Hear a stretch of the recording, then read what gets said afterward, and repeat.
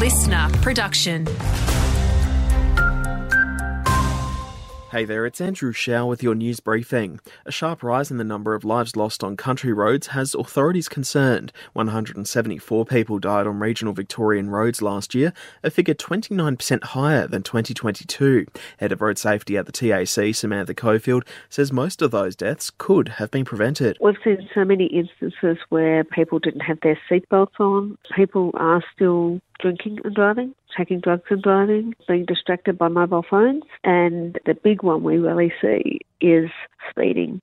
Mobile phone service is about to improve in a small town in the Goulburn Valley. Telstra is starting some upgrades in the coming weeks at Tongala. It'll mean there's some outages, with the mobile network being turned off for a few days starting Monday, February 5.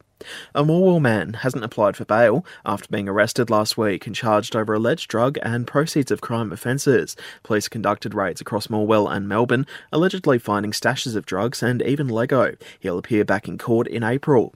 With more than a few weeks of summer left to go, we're being reminded to continue protecting ourselves against sun damage, even with the cooler conditions we've had across regional Victoria recently.